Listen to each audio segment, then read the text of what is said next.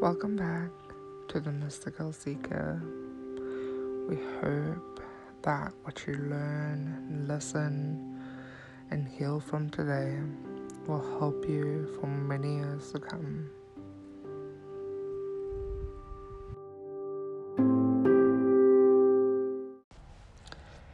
So today I wanted to talk about healing. Everybody does it, we all do it in different ways, but the main part and question that I wanted to speak about today is when we heal something or when we set the intention of healing something, are we really healing it? Are we really getting deep down into the nitty-gritties of what has actually occurred? May it be a trauma or a situation or words that were said. Are we actually healing it? Or are we making our minds believe that it is healed so that we don't have to think about it anymore?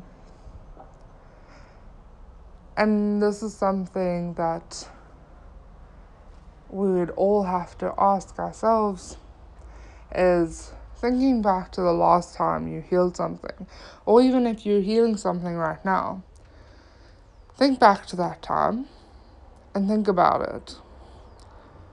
Really feel into what you have done, what you are doing.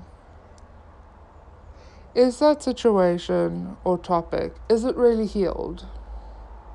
That there are no residual energies or effects that are still plaguing your life? Or did you convince yourself that what you had done had healed you enough so that you could move on, so that you didn't have to think about it, so that you didn't have to work through it?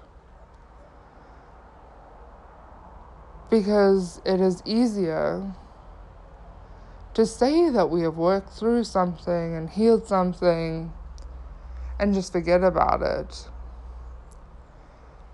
But if we haven't and we get triggered again, then you start the process all over again. So asking yourself, have you truly healed? Or did you just believe that you had healed enough to move on?